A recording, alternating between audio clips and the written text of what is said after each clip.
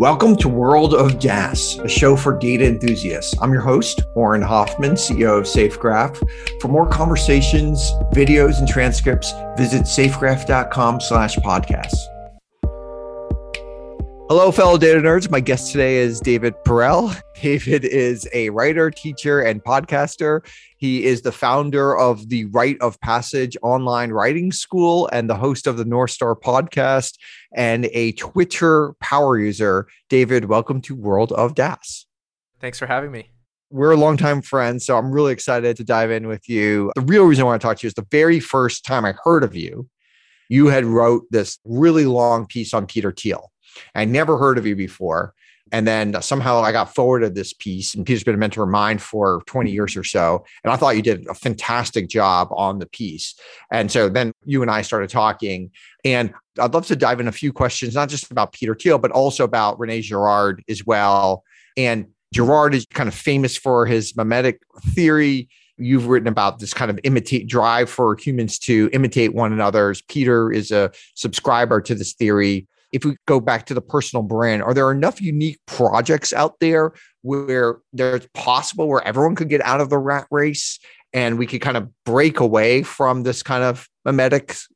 I think that the answer is basically yes in theory, no in practice. Okay. I mean, back in Shakespeare time, the word ape referred to primate and imitate. And so basically, if you look at the etymology of the word ape, it goes back, it sort of hits at both as if like an ape, what we do is we imitate. And so imitation is deep in human genetics. By the way, and that's good. Like humans are copying machines. Exactly. It's not a bad thing. Generally, it adds cohesiveness in our society. If we're all the Unabomber, like it wouldn't work. Exactly. And I mean, it's just an amazing way to learn. I was just downstairs and I was with a friend and he's a trainer. And so we were just sort of like just stretching. And it was so much easier for me to imitate what he was doing than to like listen to what he was saying and try to do it from there. And so what I spend a lot of time thinking about is like, where do we want to embrace imitation and where do we want to get away from imitation? So a personal monopoly is a very deeply Girardian idea. It is like getting away from imitation, trying to be the only instead of being the best. And even Thiel has this great line where he says that it shouldn't be a surprise that the first commandment is for us to look up towards God. And the last commandment is basically us saying, don't look around. And so that itself is basically eschewing imitation and mimetic rivalry.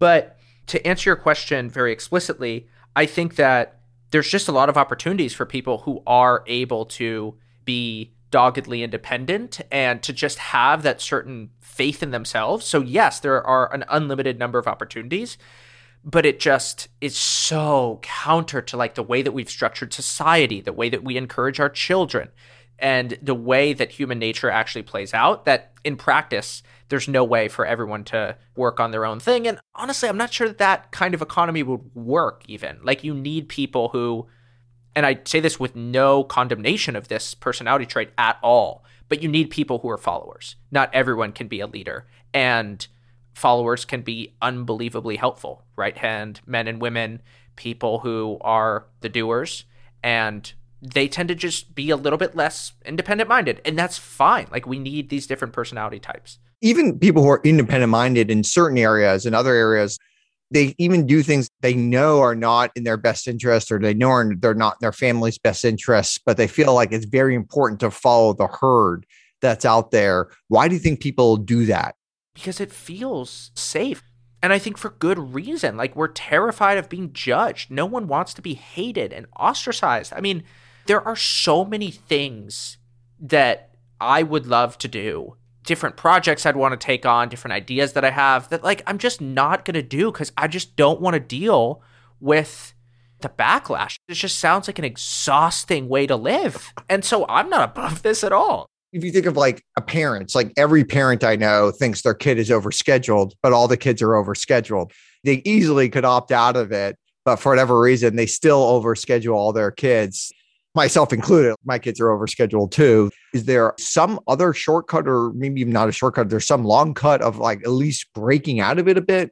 The conclusion I come to in that piece is that you should be hyper-mimetic towards the people who are anti-mimetic, and that there's certain people who in very specific ways are very different from other people, and you can spend time around those people and sort of imitate some of their instincts. And so I think that it's not a coincidence that a lot of the great writers on the internet are neurodiverse. They're autistic, stuff like that. And those kinds of personality traits, they come with being less imitative towards what other people are doing. They question things that the rest of us just take for granted. And one of the things that I think a lot about is how to build a friend group of people who think for themselves, of people who aren't swept up in the dogma of the times, but then are decorrelated in terms of their own ends that they achieve. That's really hard because let's say you want to play with ideas. You can't really play with ideas publicly. That's not safe to go do. So you usually are playing with ideas with maybe 5 of your closest friends or something, but all 5 of you may think exactly alike. You're not getting the best inputs to that. And you want to have maybe a broader group of 100 people or at least 50 people that you could play with ideas with that are coming out of it different way, but you still feel super safe. Like, how do we all find that type of group? Do we have to start like a secret society, or how do we find that to do that? Man, I would love secret societies around this. I mean, that's exactly the sort of thing that I think is an amazing idea that for whatever reason, it just doesn't really fly in this time period. I mean, I was at UVA when I was in college. I remember it was probably a decade ago. I was going to visit UVA and just learning about the secret societies there. I thought it was so cool that it existed and that it had remained in perpetuity. I think we should have way more secret societies, of course. Actually, inspired by you, this isn't quite a secret society. Tonight, I got my first dinner in Austin, inspired by you and the kind of dinners you host. Amazing. We're invite only. We have a chef sort of really just trying to then curate the experience. There's a dress code to just try to make sure there's a seriousness. Well, dress code. Whoa, interesting. So I've never done that before. What do you mean? For those people listening, which is 99.9%, they'll see you're in like a hoodie right now. What type of dress code are you enforcing? Just collared shirt. Oh, okay. Just something that makes you say, I'm going out to dinner tonight, and this is a thing. And interesting. We have nice sort of Art Deco inspired. Don't show up in like sandals and shorts or something. No, okay, absolutely interesting. Not. Absolutely not. And just you think just like getting dressed, like I get dressed every day to go to work because I feel like it gets me in a work mode. I put on a collared shirt every day to get in my work thing, whereas maybe on a weekend I don't do that. Do you think that just like gets you in a more of a mode of having a serious conversation? No doubt. Oh, I mean, I'm doing Valentine's Day dinner on Saturday night, and I said, hey, we're getting dressed up because I want this to be a special night. It's funny, like no one talks about getting dressed up. It's like in Austin, it's so casual, but there's something to it. Absolutely. It's like a seriousness and a certain intentionality to the night that I think is important. When you get these people together, let's say you get 8 people together for dinner or for lunch or something like that, how do you really encourage people to play with ideas, to share, to kind of build on each other, to help to foster? It's not just each person contributing their own individual idea, but there's some sort of collective effort of getting these ideas better. How do you bring those along? So I think one thing that you taught me is that you do a good job of leading the conversation and you make sure that everyone is having one conversation. And so there's a lot of dinners where there's a couple little ones and the group doesn't get together. The other thing that I think is important is this is something I've been thinking a lot about, to introduce your friends. People are not good at introducing themselves. And I think that there's a social component to it. It's not cool. Either they go forever or they're just like, my name is David or something. Exactly. Basically, if you're at a business dinner and you're with someone who's a big shot. So if you are the big shot, it's hard to say, my name is Jim or my name is Lisa and I run a $500 million company and I've sold 3 companies before. I think we are the best in the world at this part of finance. I am absolutely incredible at public speaking. There's probably no one on planet Earth who can command a table better than I can. Like, it's just not kosher to say that. But like, if I introduce somebody else and I say something like that, everyone's like, cool, thank you. Oh, yeah. I'm glad I know that. Okay. So do you like a priority, like actually work? Okay, I'm going to come up with 30 seconds on each person and really try to hone in on the superpower of these people so that everyone around them. Oh, you do? Okay. So you think about that. Absolutely. Okay. Interesting. I think I should do this. This is a good idea. Actually, I have a follow-up comment to that. Something that I've been thinking a lot about. One huge point of just human edge in humanity is we need to get way better at complimenting people. This is a huge issue. I was with a friend and she was looking for a job. And I said, hey, this is what you're good at. You're really good at a certain kind of attentive listening where you can listen to what somebody says, but you're really good at picking up not just on what they're saying, but like the intentionality behind it, and then like taking what they're saying and then turning that into action, and like being specific like that with compliments. And insofar as was she aware of that superpower of hers? Not at all. Okay. Not at all. Oh, okay. So you're pointing out something that she didn't even know. That She was said, a superpower. I've never had anybody compliment me like that in my entire life. Oh, wow. Interesting. And there's probably 3 things that she does that well. And I just said, okay, I'm going to think about what these things are. And that's specific though. And I don't actually think that people have a very good sense for precisely what they're good at, and are way too broad when they think about their skills. Way too broad. Interesting. Well, this goes back to being more narrow, building that personal monopoly. Now, if everyone was like a contrarian and kind of worked on unique problems, like in some ways that in itself is mimetic. Totally. There is a bit of mimesis to be contrarian sometimes, at least with certain subgroups and stuff. How do you see that ebbing and flowing? Yeah. So I think that the decorrelated friend groups is a huge thing. And the other thing is just like, don't be so mediated. We swim. What does mediated mean? Just like consumed by media. We swim in media. Like we live in a reality most of the time that has nothing to do with where we are. Half of the people are freaking out about some tension in Eastern Europe, what's going on in some suburb of South America, or what's going on in Washington, D.C. with like the Capitol. Those very people aren't aware. For example, we had some people who were breaking into my apartment building and they were trying to steal stuff and bad things were going on. That stuff of just like in your here and now is often so much more important to our lives. And all this to say, getting away from the media and getting away from what I call the never ending now, which is I think even a deeper point of one time when I was living in New York, me and my friend Nick, we used to get these sponsorships from companies. And what we would do is we would host these parties for influencers. So we'd get YouTubers and Instagrammers. And so one day after the party ended, we were like, okay, let's go to a comedy show.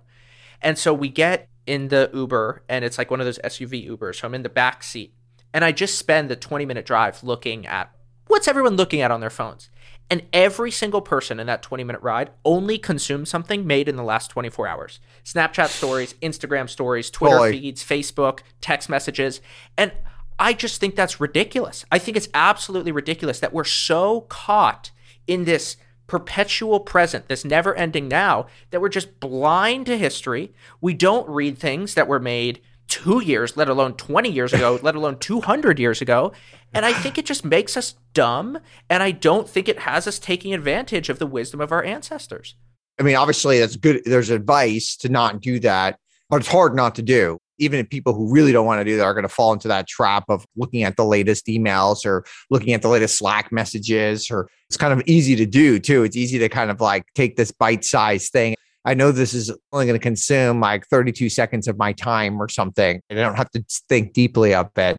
It's kind of like eating popcorn, but how do you break out of it? How do you not do that? Or how do you do it less? To be extremely clear, the reason I had that insight was because I was the worst offender of it that there was. There are certain ideas that like you have to live in order to experience. And so I'm really just yelling at myself here.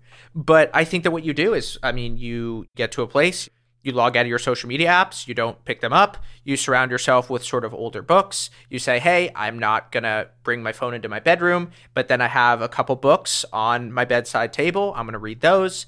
And you just kind of keep it top of mind. I'm just going to read older stuff. And look, it's less about emails and Slack messages. I mean, that's just back and forth conversation.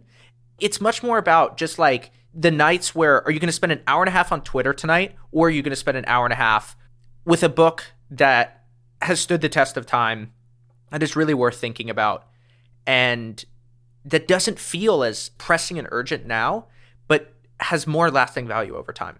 Interesting. Now, one book that you talk about a lot is the Bible. It's probably the most read book in the world. You have stated that it's somehow still very underrated. And why do you think it is underrated? And what about the Bible's relevance today in today's world that maybe a lot of people are missing? Two answers to that. So I've been listening to Northrop Frye's 25-part lecture series on the Bible, probably recorded in like 1965. It is phenomenal. And the whole premise of the lecture, of the whole series, is that we are going to go through the Bible. And by understanding the Bible better, it's going to help us understand literature better. And if you take a book like Paradise Lost, how do you understand what's going on there unless you understand the Bible? And so I think that actually this weekend I'm going to watch the Chronicles of Narnia. And I'm watching it because C.S. Lewis wrote it, and I'm looking for those religious undertones. It just sounds fascinating. But how, right, it's amazing. How can I understand that movie in the way that C.S. Lewis intended for me to understand if I don't understand the Bible? That's the first thing. So the first thing there is the Bible, what it opens up is profound because so much references the Bible implicitly. And then the second thing is, if you live in the West, you are profoundly shaped by Christian ideas. I mean, if you take the idea of human rights, we hold these truths to be self-evident that all men are created equal. This very important line from the Declaration of Independence that is hammered to us into our heads in American civics, like that line goes back to the idea of Imago Dei in the Bible, that we are all made in the image of God. And I beg to differ. It is not self-evident that all men are created equal. That line follows a Christian tradition. And if you dive into the West, why we believe what we believe, ideas like justice, ideas like caring for the victim, ideas of like, for example, you go to a movie theater. I tried to buy tickets for a concert at Red Rocks yesterday, and there's a special ticket that you can only buy if you're handicapped. That idea that the meek shall inherit the earth and that the people who are weak should be particularly praised and sort of taken care of. Those are very Christian ideas through and through that run counter to a lot of ways of thinking in the past, which is, no, this is a Darwinian survival of the fittest. And if you ain't cut out for it, we're not going to care for you. Like, these are Christian ideas. And so that's why I say the Bible is underrated, not because it hasn't been read very much, but because it has been so influential. And I mean, I graduated from college with a minor in a liberal arts degree, and I never even opened the Bible. I mean, that's just ridiculous to me. I think you had said even basically by the time you had finished college, you had never even read any part of the New Testament, at least, maybe some of the Old Testament here and there. Do you know how ridiculous that is? That is just absolutely insane that I could be considered an educated person. I had never read any of the Gospels. What? And they're very profound. How did you get there? So, okay, you graduated from college, you never read the Gospels. You probably didn't even know who Mark was or something. Yeah. And then like, how did you get to the point where you did start reading and taking it seriously? Okay. So there were probably 3 steps. So I think the first thing was, all credit to him, the Jordan Peterson lectures. They are just phenomenal. His introduction to the idea of God biblical series just rocked me. And Jordan Peterson, this is going to be a little deep, but Jordan Peterson gets made fun of for his idea to clean your room. People are always like, it's stupid advice and all that. This was my second apartment in New York City. And we got a 3-bedroom. And I really wanted to live in Brooklyn instead of Hoboken. And so I said, you know what? I will cover that second bedroom. And it was like $1,100 a month, but that was a lot of money at the time. And so we were getting desperate, and we found this guy on Craigslist. We were like, okay, you can just live with us. And it started off okay. And then we realized his life was just a disaster. He was addicted to anxiety medications. He had like chronic seizures that he was getting because of all the things that he was putting in his body. And his life really went downhill. Like no one in my life who I'd ever been close to. And so Jordan Peterson was saying, hey, clean your room. And I was watching someone who didn't even have their room clean and what that does to people. And like the practicality merged with the metaphor in the Bible sort of opened my eyes to this. And then there was a guy who, his name's Brent Beshore. He's a investor in Columbia, Missouri. We got to talking and he said, hey, come out and visit me in Columbia. So I did. And we spent 48 hours together just talking with him, just like hounding me about my assumptions around God. And interesting. I flew home humiliated by how little I understood about Christianity in particular.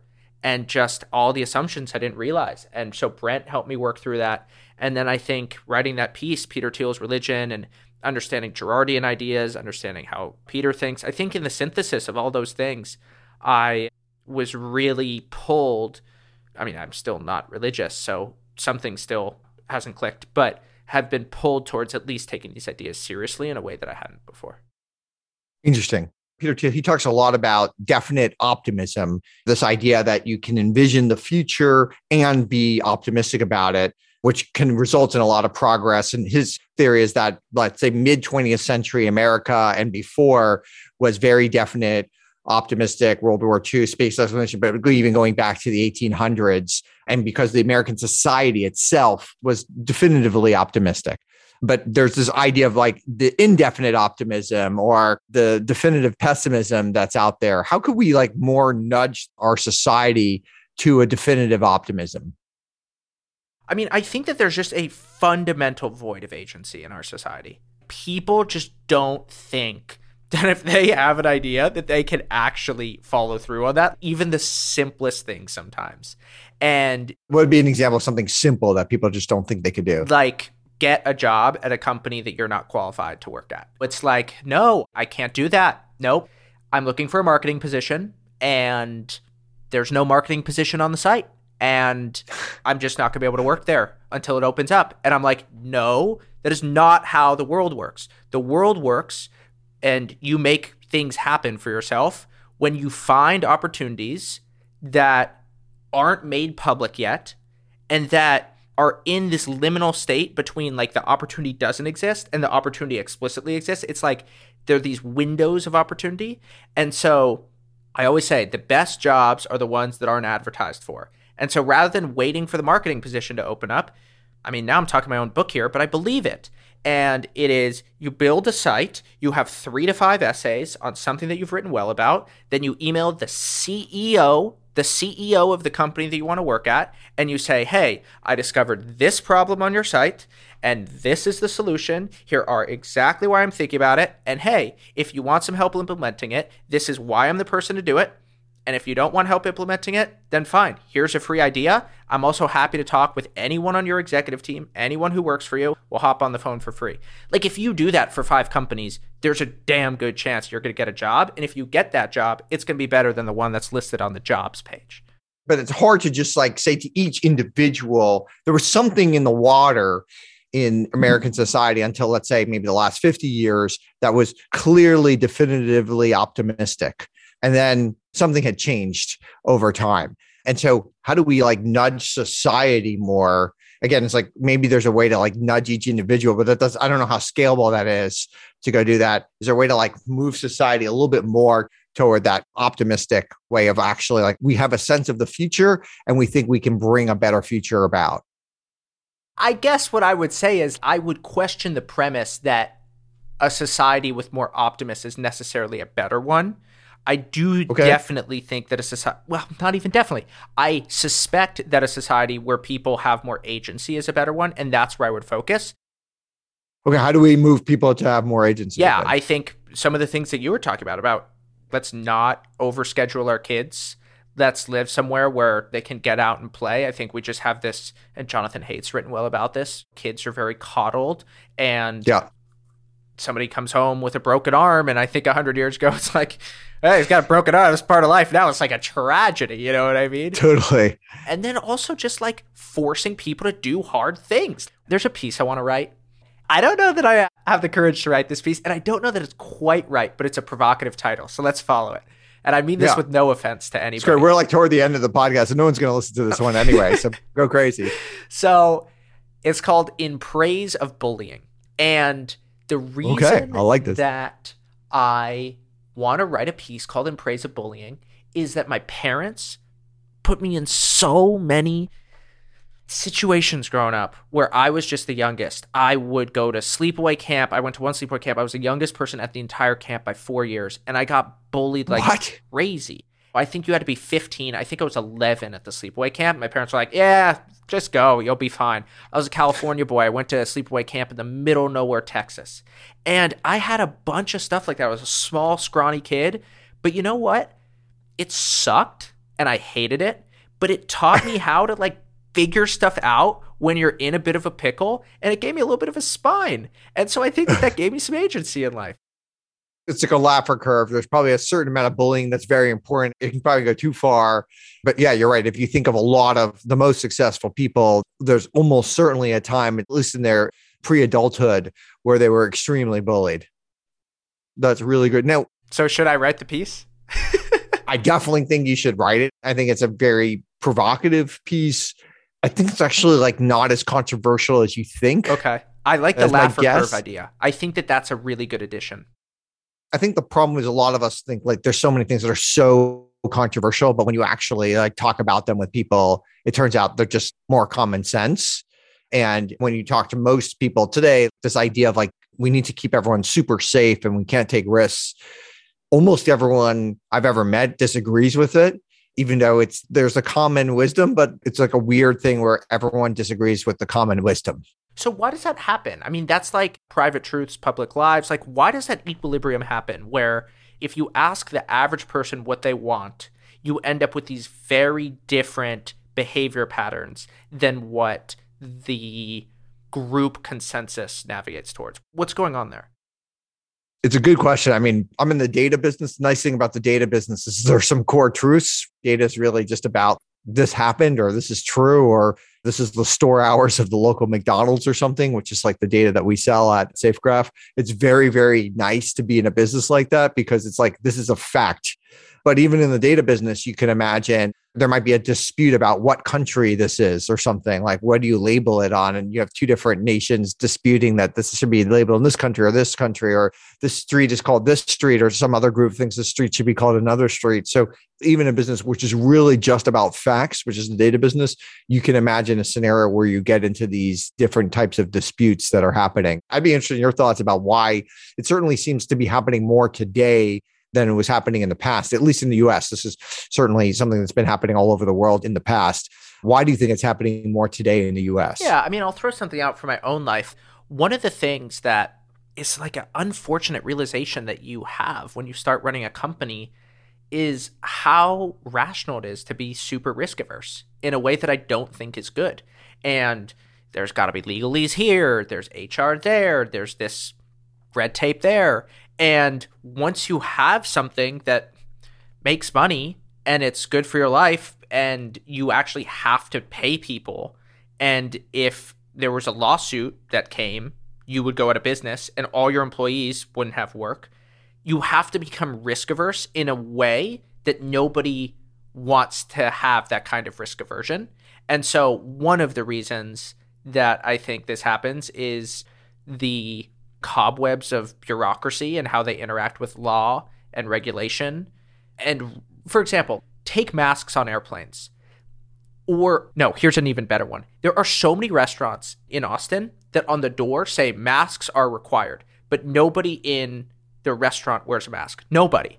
And so I'm like, what's going on there? And I think that it's something around maybe getting sued or whatever. It's like, hey, we said that they were required, but then you end up with these weird, they're not lies, but there's like, it's not even deceptive behavior, but it's something like that.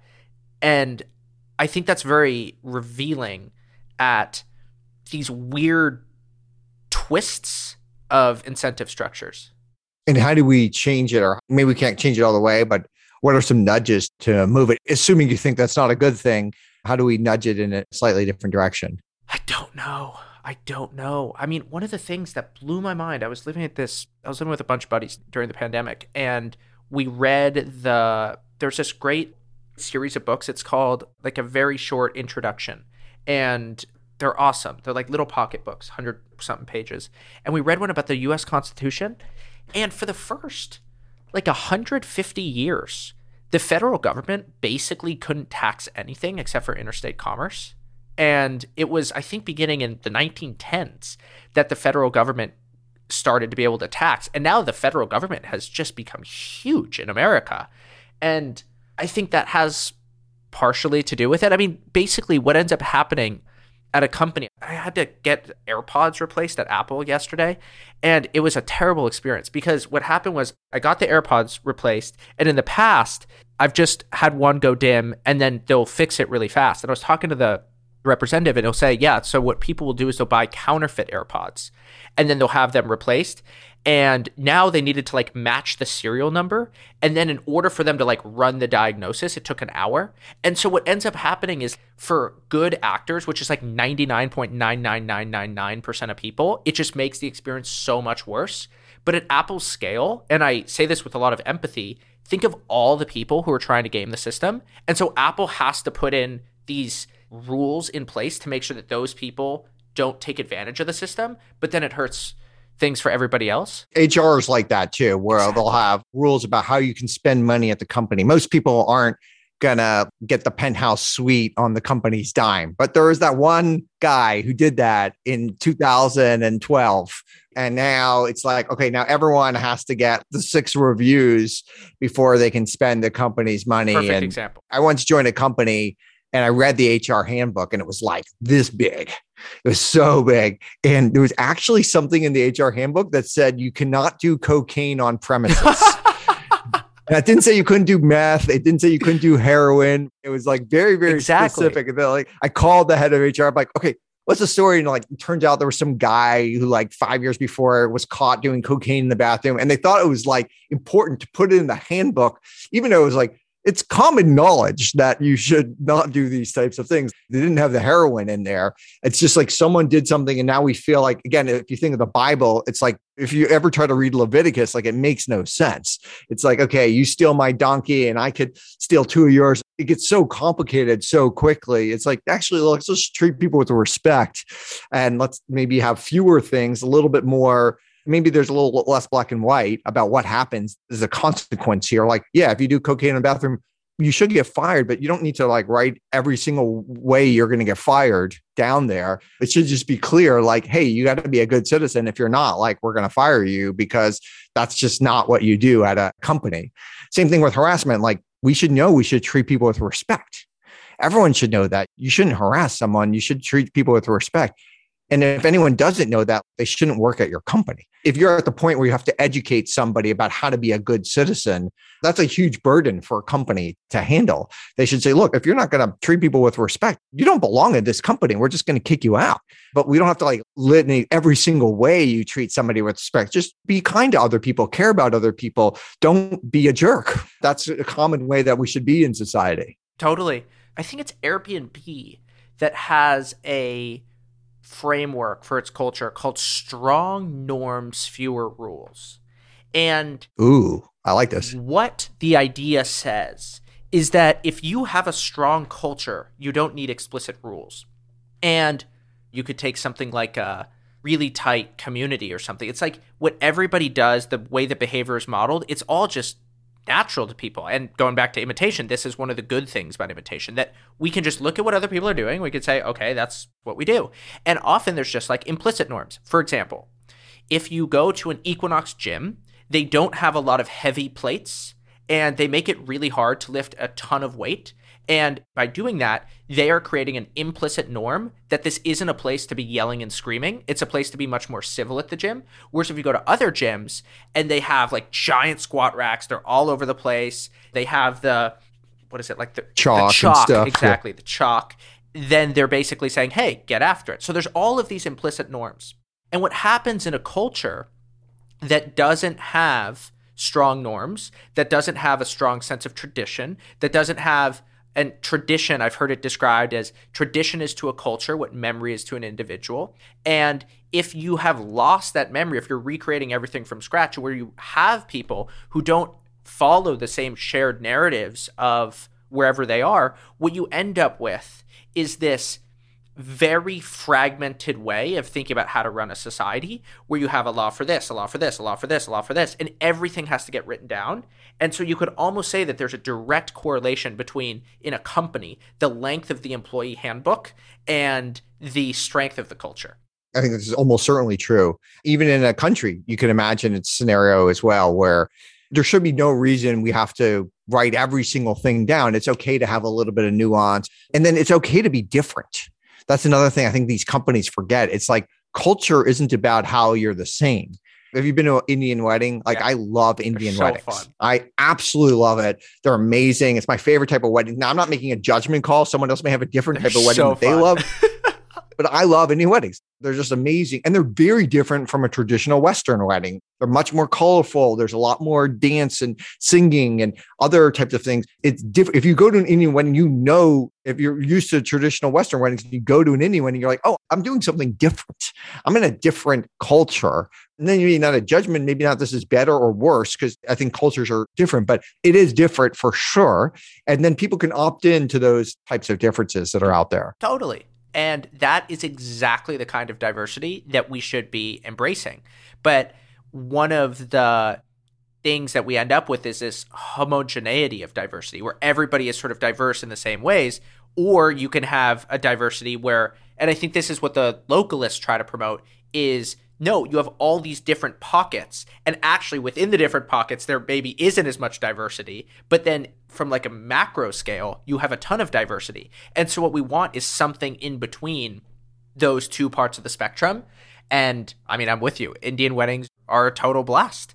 And it's because they're so different. You wear different clothes and I love them. I love them. Now, you stated that your ultimate goal of building an audience is to kind of build a personal monopoly. Can we dive into what is a personal monopoly and is it actually possible for everyone to have one?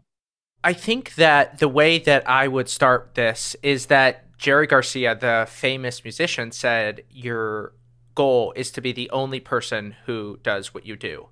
And I think that that's a good North Star to follow. So if that's the North Star that we're going for, we need to sort of set the environment of the seas so that we can go towards Polaris. And I think that the internet brings a gift and a curse. And the gift of the internet is that you can tap into global markets. So this podcast can be heard from people on every continent as long as they have a internet connection. My writing is the same way. It can be read by anyone, anywhere. But the curse of the internet is where you have global markets with the gift. The curse is global competition. And so as we move into a world of globalization, differentiation becomes more important. And I realized this when I was working my first job as an advertising sales guy. And I realized I have no competitive advantages to offer the world. And I'm just a total cog. And there's nothing differentiated about me. And it freaked me out. It's like, I'm making decks. People in other parts of the world could do this just as well as I could for a fifth of the cost. And I was like, okay, I need to figure out how I can do something that's distinct. And actually, at the time, I had this journal. And I would write in that journal every morning. And I would write, I want to turn my youth into an asset instead of a liability. I wrote that every single day. I'm going to do that. I'm going to do that. Oh my gosh. And where I ended up settling was that I could be the person for in-depth writing on the internet, and that my job could be writing on the internet and teaching people how to write on the internet. And you decided you're going to do this before you've ever really done massive writing on the internet. Yeah, I mean, it wasn't I teach so everyone to clear. write, but I haven't yet done it. Okay, I love Exactly. Like, I would say it was pretty clear that that was something I was going to do. Of course, things always evolve and end up looking different than what you thought.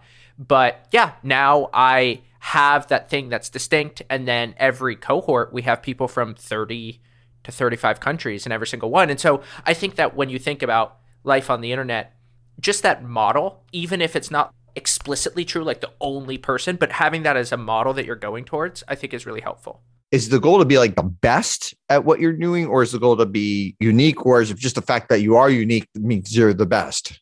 I think that third one Okay. is exactly it. And it's different for everybody. So it's always hard in advance to predict what a good example is, but you kind of know it when you see it. So I had a student, her name is Ana Fabrega, who you're probably familiar with. Yeah. And she came in to write a passage, and she, I think, went to between 8 and 10 schools growing up. She had this really deep understanding of human nature, and then taught in schools in Boston and Panama, and was really disillusioned with the education system and had very strong ideas about how to fix those things. And Now she's really moved into why video games are a good way to learn. And in that synthesis of ideas, there's just nobody else who's doing that. But that sounds like a bit of an exploration. Like, it's not like she thought it all through, or do you think people actually do think it all through before they end up where they're going? I think it's like startups. I think that you have a Keith Rabois startup, which is, okay, this is what we're going to do. This is the vision. We have it all very planned. And I think that there's other startups that are more messy, and they're sort of squiggling towards wherever they go. I mean, how about you with SafeGraph? Well, we had a core vision, but certainly things changed along the way for sure. That's really interesting. Yeah, it's interesting, like, to think of, if you want to be the best, then there may also be a way of just doing like some sort of join on your interests. It's hard to maybe be the very best software developer in the world, but you could be a pretty decent one. And then it might be hard to be the best, I don't know, somebody who knows a lot about dolphins in the world. But the join of the two might be pretty easy. It's like, exactly. I'm the best software developer who really knows a lot about dolphins, and I'm going to use the dolphin stuff to be better at software, and use the software stuff to be better at dolphin. Is that where you think like, okay, we got to like do some sort of join, and maybe the join is like 6 circles or something before we come up with here's where we're best at? Exactly. And I think this is what Scott Adams explained really well. He has this idea called he's not the best at drawing. Exactly. And so that was a big inspiration for this. And I think that what I added to this was that a purse monopoly is to be known for being the best. So he came in with the skill stack and the synthesis of different ideas. I think what I brought is share your ideas so that you're known for that. And then when somebody Googles, hey, I'm interested in this, your name pops up. Got it. So if we care about computer science and dolphins, it's like Jane shows up and she's the expert of that. Okay. Exactly. And then I think the second thing that I brought into this was that a personal monopoly is developed faster when you commit to writing. Because what's great about writing as a medium is that it sucks and that it's not fun. And so because of that, you can only write about things that you're actually extremely enthusiastic about. Otherwise, you'd rather just bang your head against the wall. So what it does is you can no longer lie to yourself about your interests. And then once you can no longer lie to yourself, you sort of break out of this Girardian mimesis where you're doing things that everybody else is trying to draw you to, which is exactly the opposite of how you get a purse monopoly. But when you're forced to confront, okay, I need to write about this and I need to do it consistently and I need to do it for years, you tend to be a little bit more honest with yourself about, hey, what do I actually like? What am I actually good at? And where am I actually contributing? Okay, interesting. Now, it was similar because you're very active on Twitter. You've got about 300,000 followers there, including me. I'm a big follower of yours on Twitter. Is it similar advice you would give to someone to building a following and increasing your presence on some of these other mediums? In what sense? So rephrase the question. Well, you mentioned, well, okay, you stick to something you're good at and stick to it and kind of like have some sort of repeated thing and focus on your personal. It's like focus on your personal. I guess don't jump on the various memes or other types of things. It's like, I'm just going to like hammer in on this personal monopoly. And that's going to, over time, there's going to be some sort of compounding type of following. Or do you think there's a different way of thinking about if you want to grow your following on a place like Twitter, you have to think about it in a slightly nuanced way? So every platform, of course, has nuances, but I think that the nuances are subtle enough that they're probably not worth getting into. But what I would say is a nuance that I think has a broad enough aperture to sort of speak to the question that you're asking is one of my students explained it really well. He said that there's architects and there's archaeologists. And so the architects, they start off with a building and they have all the plans. They know how the doors are going to open and close. They know what the lengths of the room are going to be. Maybe they even have a sense of what the furniture is going to be in there, the tiling. And then there's people who are archaeologists. And archaeologists have a sense of where they're going to dig. And so what they do is they'll look here, no, look there, no. And then finally they'll stumble across something and they find something and then they really start digging down. And so they're much more exploratory, but once they find a space, then they really commit to that. And I think that everybody is on a spectrum. Actually, I was much more of an archaeologist than an architect. Honestly, I started getting into ideas when I had an internship in New York City and I realized that I had absolutely nothing to contribute to the world and that I just didn't have any knowledge whatsoever. And so that then made me intellectually curious. But from there, I was like, I was exploring this, I was exploring that, I was following all these different industries, and I sort of stumbled into this. And then once I found those ruins, so to speak, then I started really digging deep into, hey, this world of online writing is fascinating, and I'm going to build a personal monopoly around that. Interesting. Now, you mentioned Anna Fabrega. Is that how I pronounce your name? Yep. And I think Packy McCormick took your from Mount Boring. So you've had a lot of well-known writers that, at least now that are well-known, that have taken your course. You could imagine a scenario where like you take a piece of their earnings, kind of like Y Combinator or some other type of model. Have you explored the different ideas about other kind of ways to like incent them to grow? Absolutely. Actually, I would love to talk through this with you because I feel like we do this right on the podcast. Yeah. From like a business strategy perspective, how you would think about this. So I feel like one of the big questions that you have to ask in a business is, what is the sort of locus of differentiation and the thing that is really your core competency?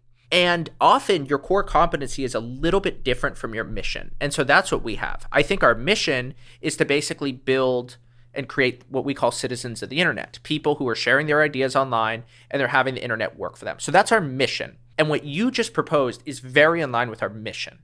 But I think it's very orthogonal to our core competency, which is, I think, selling and running excellent digital live educational experiences. And so the thing with that is I love the idea, but it so doesn't fit to who we are as a company. I've thought about it so much and we just haven't pursued it for that reason. Well, I mean, partially, maybe one shouldn't be optimizing too much. And so should be focused much more on their core competency anyway. So maybe actually that's the much smarter way to go. It's really interesting. I'm always fascinated with how people do push the envelope, how people try to come up with different ways, how people try to get more people involved as well. Because one Packy McCormick could pay for 1,000 other folks who are involved in those types of things. Yeah, I mean, we've thought about it. And we've also thought about launching a recruiting arm. So people come in to write a passage, say that we have 300 students in a cohort. So we have a very good sense of who the top 15 to 30 people are, because it's an intense experience. So you see resilience, you see discipline, you see quality of thought. Like you get a lot of really strong data points on people. And so we've thought, hey, like what if we could match people with companies? But once again, it is quality on the mission, but it's not aligned with what I think we do well. And so I don't know. We're trying to figure it out. That's a struggle that probably every business goes through. Every folks try to go through.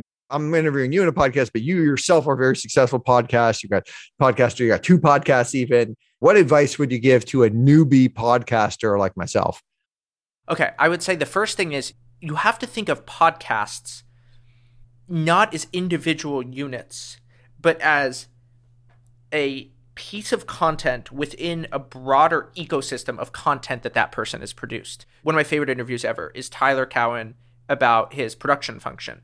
And the reason that I thought that interview did well and it resonated well is Tyler Cowen's been on a million podcasts. So I need to ask, what are the things that Tyler Cowen hasn't been asked? And how do I have a conversation around those things that people are also interested in? I would say that's the first thing. And the second thing is that, like anything on the internet, there is just a benefit to just being prolific. And I think you just need to ask, like, how much is a podcast for you to grow your brand and how much is a podcast for you to learn? And one of the reasons I kind of cut back on the North Star was it really just became a way for me to learn. The axis tilted or something where the conversations that I was able to have now in private were getting more interesting than the ones I was able to have in public. Interesting. And so, yeah, I sort of stopped doing it. But yeah, I would say that first one, I don't think podcasters think very intelligently about how that piece of content is within the broader ecosystem. And the listeners have listened to a bunch of podcasts with this person. Well, that's a good point. Yeah. It's funny because when we started this podcast, we were a little late to the podcast game. When I started a podcast, I just decided like, I'm going to be the audience. I'm doing it just for me. I mean, if other people want to come along for the ride, then that's great. And luckily we've had tons of other folks who want to come for the ride, but mostly more like senior executives that have come along for the ride. So the vast majority of our podcast is like well-known CEOs and stuff. But really, I'm doing it for myself to learn, not to build a brand, but maybe we should be doing something very different. All right, this has been amazing. I love this conversation. Okay, last question we ask all of our guests. What is the conventional wisdom or advice that you think is generally bad advice? That you should follow your passion. I just don't think it's good advice. I think that one of the big problems with modernity, with the void of religion, we've lost a lot of concepts that religion gave us the words to understand.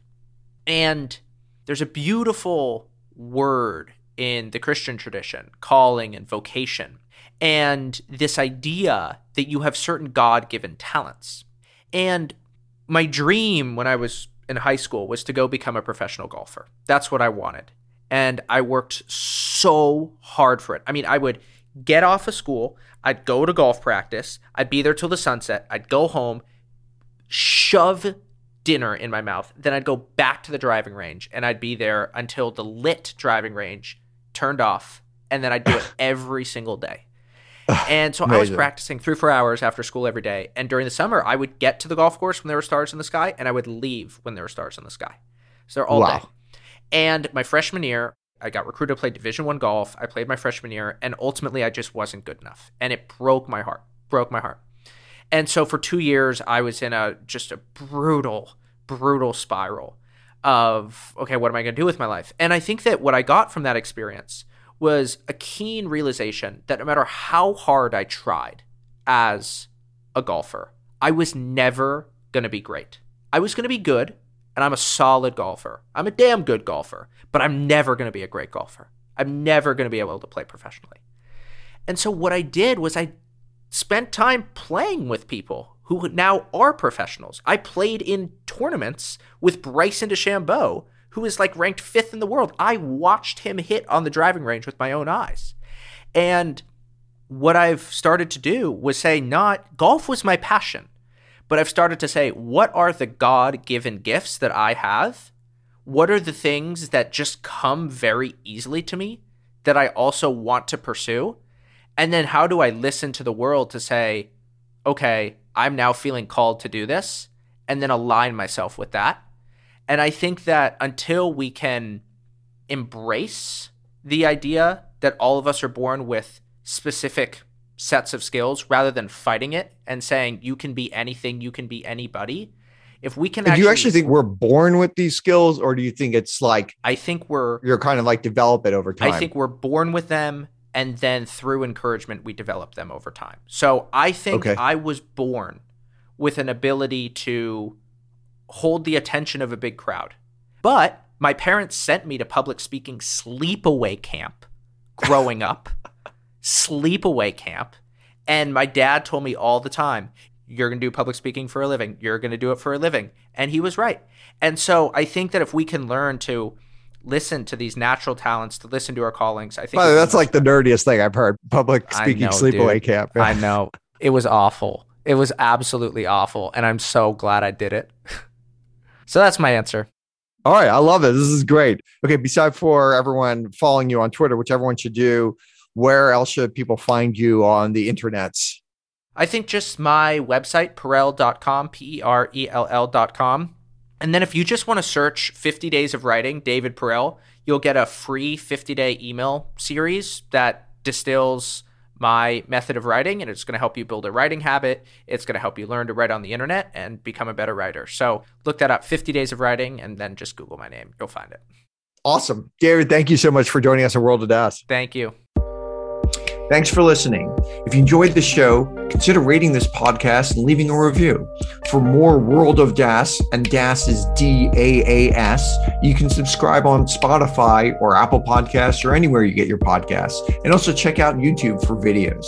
You can find me at Twitter at Auren, that's AUREN, Auren, and we'd love to hear from you.